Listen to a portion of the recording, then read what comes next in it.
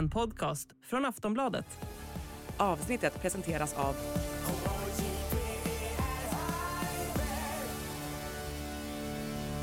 Stödlinjen.se, åldersgräns 18 år.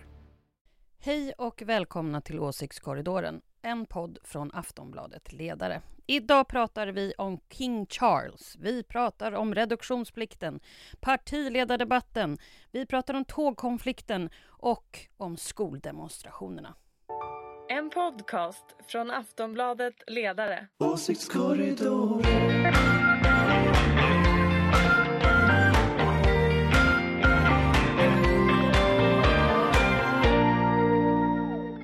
Hej och välkomna till Åsiktskorridoren, Aftonbladet Ledares podd om politik och ditt myggstift när samhällsdebattens blodsugare börjar surra. Med mig för att snitsla en stig genom politikens irrgångar har jag som vanligt vår panel med några av svensk politiks mest skarpögda betraktare. Från den gröna och liberala tankesmedjan Fores, Ulrica Schenström, oberoende moderat som vi säger här. Välkommen när du har tagit färdigt en selfie. Ja, jag vet, jag är hopplös. Ja, hej, här är jag är här nu, jag skärper mig. Från Aftonbladets oberoende socialdemokratiska ledarredaktion, Susanna Kierkegaard. Du är också välkommen. Tack så mycket. Ja. Och dessutom från samma oberoende socialdemokratiska ledarsida, Aftonbladets politiska chefredaktör Anders Lindberg. Välkommen. Hallå eller? Ja, nu kom det där göteborgska. Ja, nu kom det igen.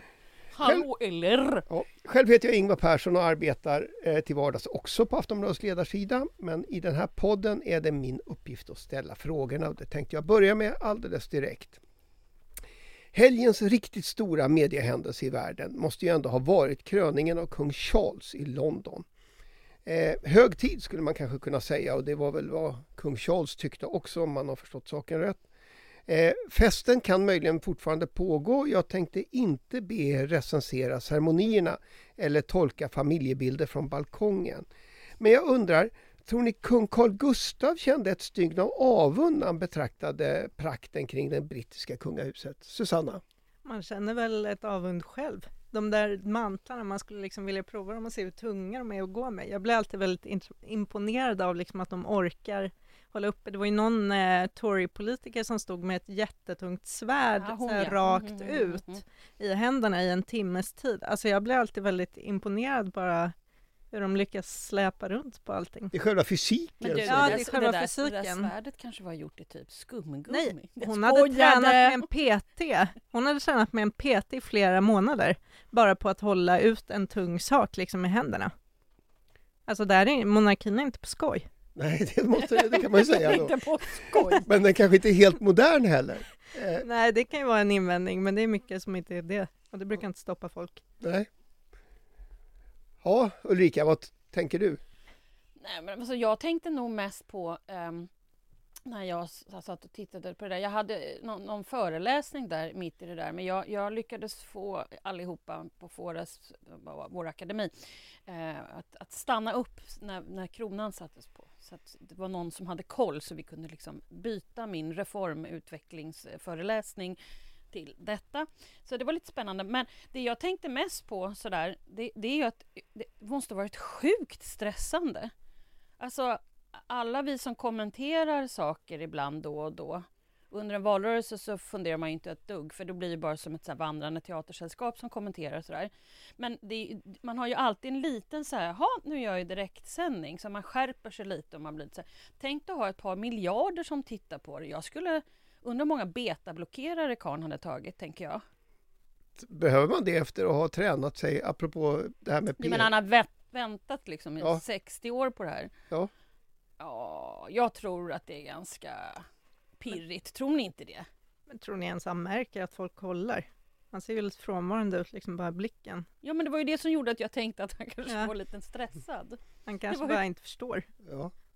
Ett ämne för Filip och Fredrik. Han är ju född Fredrik. in i det där, så det kanske är så att man tror inte att det där är en Han blir väl snarare nervös när ingen tittar. Men jag kanske har fel här, men jag tyckte jag kände... Du blev lite imponerad av det. Här, inte imponerad, men jag blev nästan lite stressad själv, som jag fick hans ångest på något sätt. Ja. Där ser man. Anders, vad tycker du? Har vi för lite militärparader och kröningsceremonier i det här landet? Alltså jag tittade inte i lördags. Jag var på, eller söndags, nej det var lördags. Nej, utan jag var på Katalys 10-årsjubileum istället.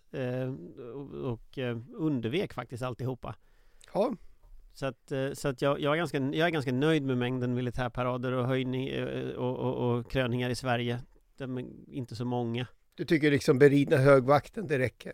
Ja, men beridna högvakten är väl trevlig tycker jag. Och sen så, det är ju alltid roligt med lite stridsvagnar och sånt som rullar omkring. Men han fick in det där.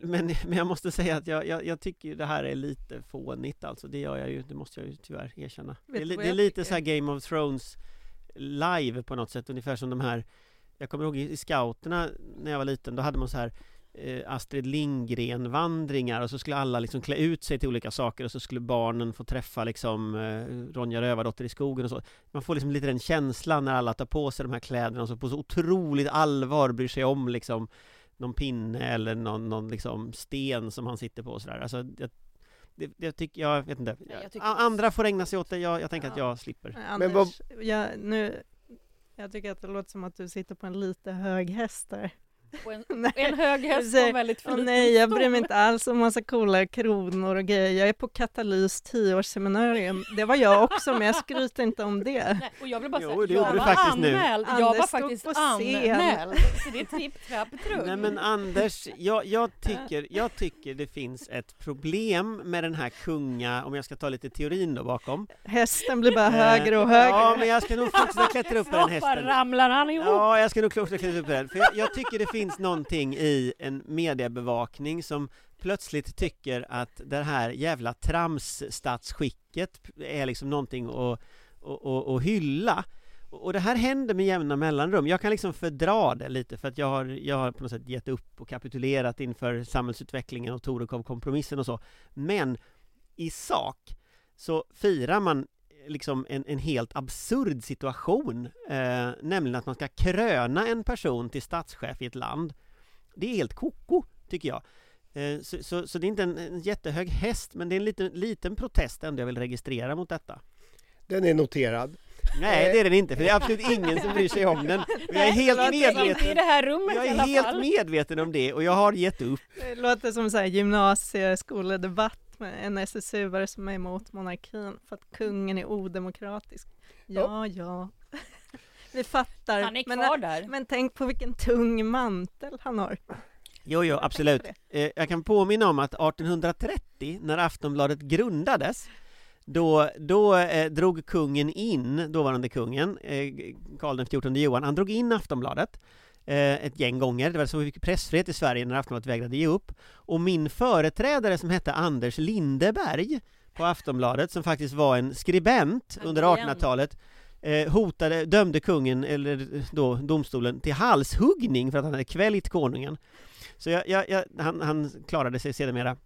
Men jag tänker att jag fortsätter sura 150 år senare. Ja, men han går igen, han är tillbaka. Men du räknar med att klara dig du också. Höga hästar. Jag räknar med att klara mig jag också. Men jag tycker att några kritiska röster måste väl ändå få höras. När man har liksom medeltida liksom statsskick som bara bubblar upp som någon slags stort jävla statsteoretiskt Disneyland liksom. Och just den här kritiska rösten kommer uppifrån omloppsbanan någonstans på en jättefin häst. Det Susanna försöker säga, Susanna! som ni inte ser är att jag har alltså fått en pytteliten stol. Så Susanna är liksom en halv meter högre än mig här inne just i rummet. Ja, det är faktiskt väldigt roligt. Du sitter väldigt långt. Det är en härskarteknik. Jag känner på mig att jag måste göra en insats här för att ta tillbaka kommandot över den här podden. Ja, det har du ju misslyckats med fullständigt hittills. Ja, vi kanske ska bara kröna poddchefer. Vi ska inte kröna poddchefer, men vi ska ta en kort paus. Vi är alldeles strax tillbaka. I söndags drabbade ju partiledarna också samman i SVT:s studio. I alla fall nästan alla partiledare. Ebba Busch hade åkt på semester. Det var väl lite förvånande eftersom hon ju inte brukar ogilla sin plats i tv-studion. Men jag ska inte spekulera i vad det berodde på. Däremot tänkte jag fråga, vad tog ni med er från debatten? Ulrica, du får börja. Ja, att polariseringen ökar, kan man väl säga. Och att jag tycker faktiskt det var den absolut värsta partiledardebatten någonsin jag har sett. Och det kändes som det var före ett val och inte efter ett val. Jag tycker att och jag vet inte om detta handlar om, alla har ju snackat om det här i flera dagar nu. Är det formen? Är det någonting annat som är fel? Ja, jag vet inte, men jag tror att jag pratar med folk som inte har den bakgrunden som vi 4 här inne har och är politiska djur. De tyckte det var anskrämligt. Det var bara gapigt och skrikigt och så. Värsta någonsin i ditt betyg? Ja, jag tycker nog faktiskt det. Ja. Anders? Jag tycker det var kul. Men vad var det du tyckte var kul? Jag tycker det var kul att de körde lite så här freestyla lite. Alltså innan valet så var de som små glasspinnar som någon hade liksom naglat fast vid en vägg och alla var liksom rädda för att säga något och rädda och göra bort sig och liksom. Nej, jag tycker det här var kul och jag tycker det var många som gjorde bra insatser. Jag tyckte Magdalena Andersson var jättebra när hon var så tydlig om liksom demokratin och den här liksom auktoritära politiken som regeringen har. Väldigt tydlig, väldigt klar, tycker jag mycket bra. Jag tycker Muharrem Demirok tycker jag var intressant som ny debattör. Han kändes ganska mycket som han gillade att stå i talarstolen. Och likadant Jakob Forssmed som kändes som att han klev in och ville vara där och tog plats liksom. Tyckte det var roligt. Sen var det många så här replikskiften som ju var minnesvärda och vi sitter 2 dagar efter och pratar om det här. Ett replikskifte var ju naturligtvis det här intellektuella haveriet från Sverigedemokraterna om drag queens. Där liksom ändå Johan Persson säger liksom, dels förut att de ska gå tillsammans och titta på någon sån här sagouppläsning och sen säger han, är du nervös? Alltså jag tycker det var skitkul. Så att, nej, jag tycker nog att den här debatten den har fått mycket skäll och det får ju alla debatter i agenda och så, men nej, jag tycker det var rolig. Ja, vi kan väl... Det är kul. Jag vill bara lägga på här att okej, du kan tycka att det är kul, men de här debatterna är inte till för Anders Lindberg på sina höga hästar. Den här är ju till för väljarna som inte sitter och kommenterar den här typen av politik hela tiden. Och jag tror inte att det svenska folket tog detta som så här, nu förstår jag verkligen vad politiken är på väg någonstans. Fast jag tror tvärtom. Jag tror att det är så att det finns en idé hos politiska kommentatorer, och det har vi sett från väldigt många olika håll, som är att man ska alltid säga att de här debatterna är dåliga. Nej, jag har faktiskt aldrig varit med om att något annat än att Agendas studio är kass, studion är felbyggd, gräset lutar åt fel håll, målet var snett, alltså debattörerna var dåliga, de hade konstiga kläder, alltså det är trots allt ganska roligt att titta på en partiledardebatt där folk faktiskt tycker något, där folk känner någonting, där folk har en upplevelse. Och andra alternativet vi har haft, det är ju debatter där människor har varit mediatränade till döds. Och jag tycker inför valet så tycker jag det var verkligen så. Alltså folk var så mediatränade som jag höll på att somna. Nu var det lite så här Magda Unchained, nu hände det saker och det tycker jag är kul. Ja, Susanna, du får sista ordet. Jag tyckte också att det var en intressant debatt. Absolut att de skrek lite, men det är liksom svårt att hindra dem därifrån, tror jag. Jag tyckte Märta Stenevi var väldigt bra. Jag tycker alltid att hon nästan vinner debatterna. Jag tyckte också att det var roliga ämnen. Jag förstod inte riktigt om politiker som var ute innan och sa att journalisterna inte borde bestämma ämnen. Jag tycker det verkar som en väldigt dålig idé att låta politikerna bestämma själva exakt vad de vill prata om. Men jag tyckte det var ett kul format då. Sen tyckte jag det var intressant att den debatten som skulle handla om kultur bara handlade om drag queens och skamlös vinhora. Men det var ju mest tack vare Jimmy Åkesson. Jag vet inte. Det var intressant. Men ibland så tänker jag så kring de här debatterna att det finns en slags förförståelse om att politik, att man måste hitta någonting att skälla på dem för. Och om man tittar på krönikerna som har skrivit de senaste dagarna i olika tidningar så har det ju bara varit liksom att man har dissat dem. Och flera av krönikerna slutar med att folk har liksom gått därifrån efter halva tiden. Och det där liksom, varför måste man beskriva politik på det sättet? Alltså och jag tror inte för vanliga människor att man tycker så. Jag tror att för vanliga människor är att man tittar på, man kanske hejar på sitt lag, man dricker kaffe under tiden man pratar om någonting. Man sitter inte klistrad vid varje sekund och varje rörelse liksom. Men man hör och man läser de här klippen. Och jag tror hela svenska folket har sett det här bråket mellan Johan Persson och Åkesson till exempel. Det klippet har snurrat. Så att liksom, det har liksom sipprat ut de viktiga sakerna. Så jag vet inte, jag är lite trött på den genren. Jag tror bara att det här har ökade polariseringen och vi behöver inte ha mer än polariseringen vi redan har. Fast, Tyvärr. fast polariseringen... Och jag kan som så här Ulrica, politisk nörd, också tycka att det är jättekul när de står och skriker. Men det är inte det en partiledardebatt för. Fast vad ska en partiledardebatt vara till för om inte att lite polarisering lite i sakfrågorna? Det är ju kontraster som gör att det blir ball. Alltså den här idén om att vi är så rädda för polarisering. Varför det? Det borde väl ändå handla om så att upplysa väljarna om ja, det håller jag med om, men vi tycker ju olika i det här Sverige.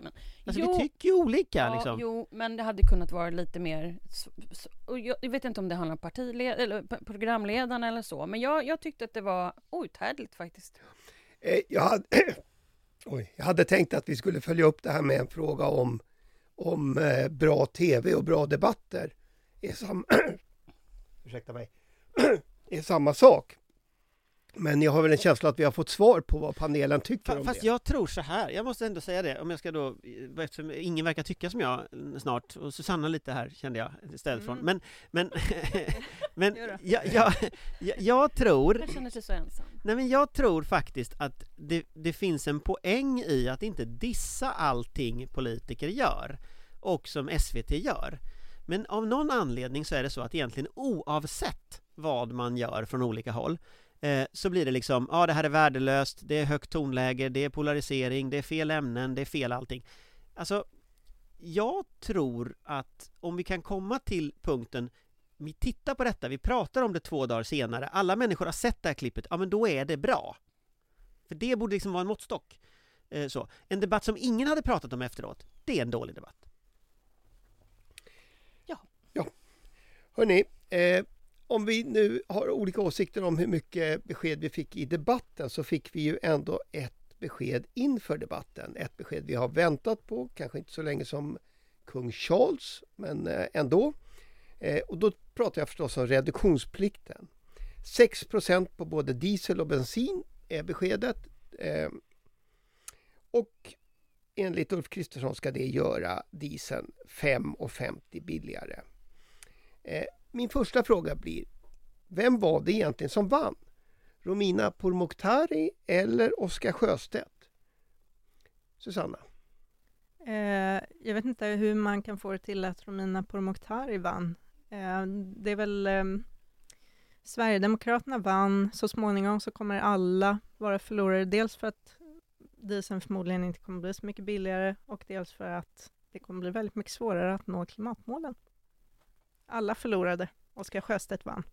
Ulrika? Ja, men jag håller med. För att dagen efter så var ju även oljebolagen ute. Så Prem var ju ute och sa att det här fanns ju ingen i hela branschen som trodde att det skulle gå att sänka.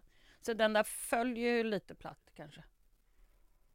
Kunde de inte Nu sagt jag är verkligen innan? ingen expert på bensinpriser och oljepriser och sånt. Men det blev ju lite i alla fall kommunikativt lite platt. Ja. Jag är inte säker på att någon vann egentligen i slutändan, men det är klart att Sjöstedt vann ju i rummet. Men jag tycker det här rummet där de sitter verkar ha allt mindre med verkligheten att göra. Alltså saker är inte beredda, saker är inte ordentligt genomlysta, experter har inte tänkt till om det. Och så blir det blir klavertrapp efter klavertramp efter klavertramp. På tyska tror jag man säger att man halkar i fettfläckar, liksom, eller fettklumpar. Och det här känns som en visuell... Ja, det känns väldigt tyskt på något sätt. Men man halkar liksom omkring så här fettfläck efter fettfläck, fettnäppchen liksom, och det enda som slutar liksom är att alla halkar vid sidan av vägen och ingen har utrett något liksom. Just tyskt. Kanske får säga att man snubblar på en köttbulle eller något sånt. Ja, men det finns inget bra svenskt uttryck. Jo. Ja, vadå? Snubbla på en köttbulle. Snubbla på en köttbulle. Men jag kan inte... Sparkade på får gjorde han väl, vad heter han? Ja. Sjöstedt. Ja. Men jag kan inte låta bli, och det finns ju liksom en liten pikant detalj som jag inte har sett uppmärksammas riktigt i det här. Som sagt, branschen, bränsleföretagen var ju väldigt arga på det här. Inte jättekonstigt eftersom de har investerat miljarder i att skapa den här biodrivmedlen. Men där är ju faktiskt Ulf Kristerssons företrädare Fredrik Reinfeldt ordförande i den branschorganisationen. Borde inte Ulf ha pratat med Fredrik, Ulrika? Ja, det kan man ju hoppas att han borde ha gjort. Men det kanske han inte gjorde. Det borde han väl ha gjort. Ja, Men jag får en känsla hela tiden av det här att verkligheten pratar ju du om nu. Alltså vad borde man ha gjort i verkligheten om man... Alltså, det har ingenting att göra med politiken längre. Det finns liksom ingen samband. Det finns liksom, idén är inte så här, vi ringer någon som vet vad den pratar om, utan de sitter där och hittar på liksom ett elstöd som inte fungerar, en reduktionsplikt som inte fungerar, klimatmål som inte funkar med EG-rätten och så vidare. Alltså, det är liksom ingenting som hänger ihop med verkligheten längre. Nej, och det var ju liksom lite grann det som var lite hopplöst med hela den där partiledardebatten. Ja. Däremot så har ju han varit ute och uttalat sig för fotbollsförbundet, tror jag. Ja, men där är han ju också ordförande. Så det är ju riktigt. Ja, men jag kan inte låta bli att följa upp med en fråga till på det här med reduktionsplikten. Rodmina Pourmokhtari har ju lovat andra åtgärder som då ska få motsvarande effekt. Till exempel hastighetsbegränsningar eller jättemycket biltullar. Kommer de att få genomfört det, Susanna? Det kan nog bli svårt. Framförallt i partiledardebatten så hänvisades det mycket från Johan Persson bland annat till så här, att ta upp koldioxid igen. Problemet är ju bara att det görs inget av det ännu, för det går inte riktigt, det är på gång. Men det är liksom, allt sånt där är ju väldigt sådär vagt långt i framtiden. Det som kallas CCS. Ja. Mm. Nej, men alltså sänkta hastighetsbegränsningar för Sverigedemokraternas väljare skulle väl vara typ demonstrationer. Du tror inte att det kommer att gå hem? Där någonstans tror jag riksdagen riskerar att bli stormad, tror jag. Ja, det är liksom, det kan Då gå kommer liksom Jimmy Åkesson med den här hornhjälmen och vad heter den? Vad heter han? Jag har redan glömt vad han heter.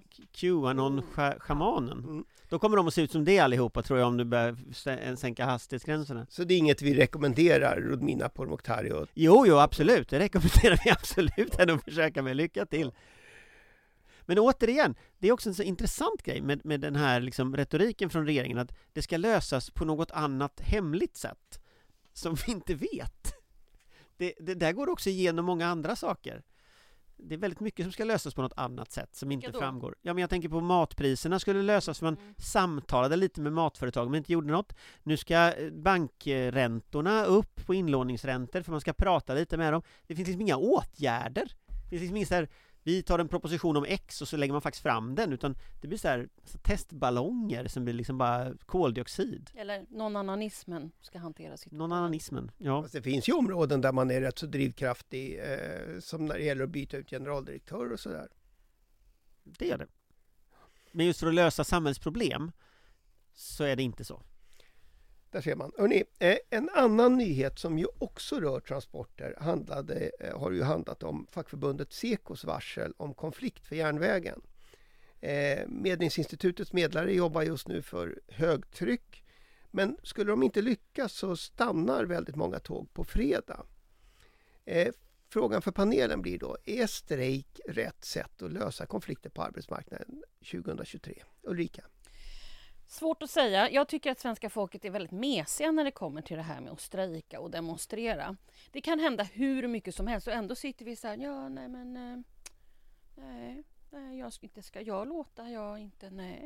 nej. Ingenting införs, ingenting görs och så vidare. Och det är ändå ganska stora saker. Så att jag säger nja. För att jag tycker att det är rätt i sak, men samtidigt så kan ju folk inte komma till jobbet. Alltså det får ju konsekvenser som är ganska långtgående. Susanna? Det är ju en lite kontinental attityd att ta till strejken. Men jag hoppas att det inte blir som i Bryssel där tågförarna och så där brukar strejka lite då och då utan någon särskild anledning bara för att påminna om att de finns ungefär. Så riktigt där hoppas jag att vi inte hamnar. Men det känns som att lite det här kontinentala sinnet får lite större inflytande där uppe. Det är liksom, man pratar om gårdsförsäljning och kanske lite strejka lite mer sådär. Det liksom slappas till lite. Svenska stramheten. Ja, nu kan man ju inte säga att det strejkas typ i kvarten. Det har ju slutits en del avtal ändå. Men Anders? Nej, alltså jag tror inte det blir någon strejk, för jag tror ju att arbetsgivarna lär väl sansa sig vid någon tidpunkt här. Men problematiken som ligger, tror jag, under mycket av den här avtalsrörelsen nu har ju blivit att det är löntagarna som får ta ansvar för väldigt, väldigt stora förändringar när det kommer till inflation och sånt genom väldigt återhållsamma avtal. Och det är ju ganska imponerande att det har varit färre konflikter, skulle jag säga, än vad det har varit. Sen tror jag de reder ut det, men det är ju uppenbart att arbetsgivarna här har spelat över sin hand, i alla fall fram till nu. Så då får vi väl se om det blir strejk. Om det blir strejk så ska det ju tas ut i flera steg och den kommer att påverka så här successivt och så. Men fackföreningsrörelsen kan ju inte riktigt backa med den här typen av liksom svar som de har fått. Det tycker jag inte, det går inte riktigt. Ja, vi ska väl reda ut och säga att konfliktpunkterna på det här avtalsområdet rör inte främst lönerna utan arbetsvillkoren. Det handlar om schemaläggning och arbetstider. Det handlar om makt över arbetsplatsen egentligen, är ju kärnan. Och det är ju det som är liksom, det är ju det som tycker jag är väldigt tydligt i väldigt mycket av den diskussionen. Att det har skett en förskjutning av den här makten till arbetsgivarens fördel. Så det här handlar liksom lite av en återställning av någon form av mer rimliga liksom förhållanden. Men det som, och det gör att jag tror inte det blir någon strejk. Alltså jag tror att de kommer att tvingas backa arbetsgivarna på detta.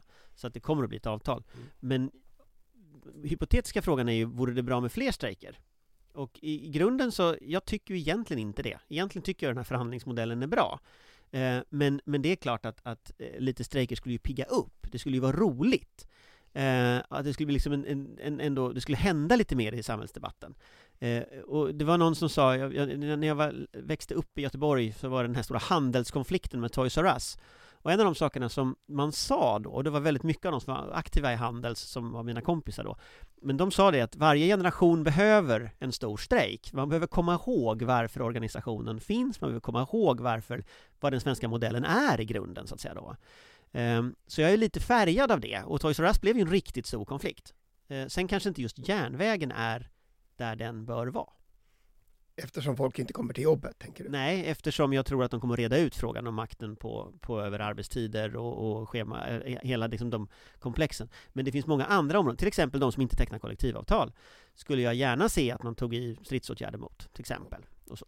Men din prognos är att Susanna får åka tillbaka till Bryssel för att få uppleva lite fler järnvägsstrejker? Eller till Paris är min prognos. För där verkar det ha brutit ihop fullständigt. Ja. Okej, sista frågan, vi får ju se hur det går nu. Nej, det vet ju inte. Det kan hända att vi kommer tillbaka till arbetsmarknaden. Lamslår hela allting. I lördags höll ju lärare och annan skolpersonal en stor demonstration i Stockholm. Man protesterade mot nedskärningar. Utbildningsdepartementets liberala ministrar, Mats Persson och Lotta Edholm, har ju vid upprepade tillfällen sagt att skolan ska fredas och att det är kommunalpolitikernas jobb att göra det. Jag har dock inte hört dem berätta vad som istället inte behöver fredas. Men min fråga är det här första tecknet på en stor protestvåg från kommunerna och kommunernas anställda? Susanna? Man kan ju hoppas det. Jag tror att det är väldigt effektivt, framförallt för att om man går på de demonstrationerna och så ser man att man inte är ensam. Det är väl det som ofta är poängen med demonstrationer. Så jag tycker att det är jättebra, och jag hoppas att det blir fler yrkesgrupper också som är ute. Ulrica, är det här ett område där vi inte borde vara så flata i Sverige? Vad menar du flata med? Ja, men du sa ju själv att vi var lite mesiga. Ja, vi är mesproppar. Ja, men det tycker jag faktiskt. Oavsett var man befinner sig på den politiska kartan, så att säga. Jag tror att det kommer bli flera, men allt det här grundas väl i att 2 regeringar har gjort fel. Först har inte den nuvarande regeringen gett pengar till regioner och kommuner, eller hur? På senaste budgeten. Men det här verkar ju vara eftersatt under lång tid, så att jag menar, då kan man förstå frustrationen, eller hur? Så att Sveriges lärare heter de nu, eller hur? Just det. Nej, men det är väl bra jobbat av dem och få lite uppmärksamhet också. Och jag menar, det här är ju ett jätteviktigt område, så att ja. Jag tycker det är väldigt hoppfullt. Jag tror också att om man tittar på Sveriges kommuner och regioners prognos, så saknas det ju nästa år 24 miljarder om inget görs i de här generella statsbidragen som man pratar om i den prognos man gjorde. Och det är klart att rätt mycket av det där kommer ju att trilla ut i form av nedskärningar. Sen görs saker, det kommer hända grejer, men liksom rätt mycket kommer att trilla ut i form av nedskärningar. Så att vi har sett en vild strejk i Stockholms lokaltrafik. Vi ser de här demonstrationerna, även om avtalsrörelsen har gått ganska långt, så ser vi liksom de här demonstrationerna. Jag skulle inte bli jätteförvånad om andra starka grupper, som till exempel vårdpersonal och andra, kommer att börja protestera mycket högljuddare än vad de har gjort. För det här kommer att bli en katastrof. Skolan blir liksom på något sätt första frontlinjen, men det finns ju jättemycket bakom den som kommer att bli en katastrof. Och 24 miljarder, alltså bryter du ner det på liksom Stockholmsregionen eller Göteborgsregionen eller Malmö, så är det enorma belopp som man inte kommer att ha ganska snart. Och mindre kommuner som Åmål eller Degerfors eller sådär, så blir det enorma belopp där. Alltså om man tittar, kommunsektorn har gått med vinst under en tid, så det finns ju säkert en del så att säga möjlighet att så att säga hantera med pengar som finns i systemet, men det kommer ganska snart att ta slut. Och tittar man på de mindre kommunerna så tror jag där kommer det ju bli mycket diskussioner om alltså nedläggningar av skolor, ändringar på bemanningen på äldreboenden, borttagande av speciella satsningar på barn med särskilda behov, neddragningar på socialtjänsten som gör att man inte kan förebygga brottslighet. Alltså, alla sådana saker kommer ju som en stor fet smäll som en konsekvens av detta. Höjda avgifter på kulturskolan och... Ja, men allting sånt här kommer ju att komma, alltså, för det är sådana enorma belopp som det handlar om.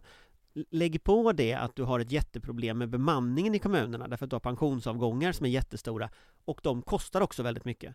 Så har du en kommunsektor som bara består av hål. Och tittar du då på att regeringen inför vårbudgeten så skickar de ut massa saker på remiss, alltså förslag inför höstbudgeten. Och där ligger ju till exempel ett avtrappat jobbskatteavdrag med. Och då handlar det om 40 000 kronor för höginkomsttagare i sänkt skatt. Pengar som naturligtvis hade behövts i skolan. Så jag tror att de här demonstrationerna måste ju liksom fortsätta. Och det finns jättemånga sådana förslag från regeringen. Så jag tänker att det här är en början på något. Och jag kan också bli lite inspirerad när jag tittar på så här, när Israel till exempel, när Netanyahu försökte driva igenom sin reform som var liksom en auktoritär reform av rättssystemet i Israel. Då går folk ut och protesterar, det är demonstrationer hela tiden, alla går ut och protesterar. I Polen för några år sedan när de inskränkte aborträtten var samma sak. Folk gick ut en mass och protesterade mot det här. Och i Sverige så sitter vi här. Och nu går lärarna ut. Alltså, med tanke på vad den här regeringen håller på med så skulle jag gärna se ett svar som Israel kanske. Och då måste vi väl lära oss demonstrera igen. Ulrica? Ja, nej, men jag har ju sagt det hela dagen nu känns det som. Ja, ut och demonstrera. Ut och demonstrera. Det får faktiskt bli slutordet här för vi hinner inte mer idag. För mig återstår att tacka alla som har medverkat till att dagens podd har blivit av. Tack Ulrica, tack Susanna och tack Anders.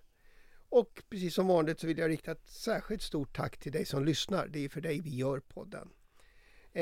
Nästa vecka är ännu en av vårens kortveckor, men Åsiktskorridoren ska se till att vara tillbaka och på plats.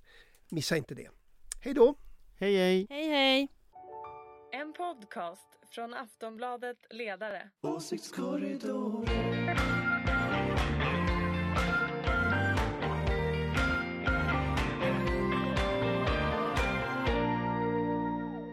Du har lyssnat på en podcast från Aftonbladet. Ansvarig utgivare är Lena K. Samuelsson.